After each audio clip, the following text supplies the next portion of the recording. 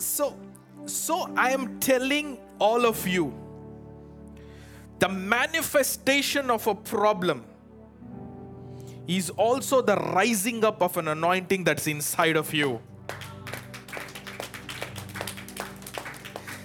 Because if you don't, when you pray, God, open my eyes to see, you're thinking God will just show like 10 angels flying around. You see it? Why? I can make a CGI movie like that for you.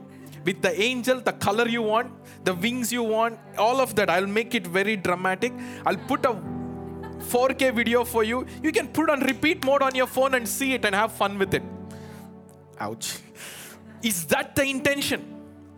Come on now, I want to talk to you. Come on, people, I want to talk to you. I want to talk to the warrior inside of you. So when you say, God, open my eyes to see, when God really opens your eyes, oh, you will see the demons out there. You will see the realms of the things that are planning up against your life. Everything becomes exposed. Tell me in the Bible, where the prophets whose eyes were opened, they didn't just simply sit and say, I see this vision. Every time they saw every kind of thing. And what they do, they had to take action. So if you are part of this prophetic ministry, right? So when God opens your eyes to see, don't run away.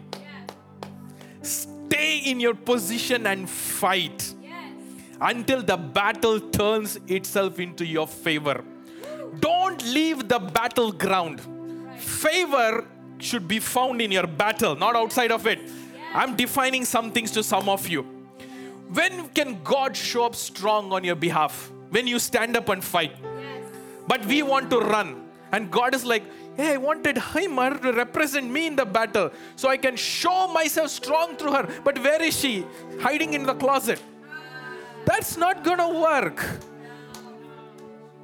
Because God is interested in changing the outcomes of your life. He has to show you what is coming to stop you. So that then you can look into it and say, no, I'm not going to let this stop me.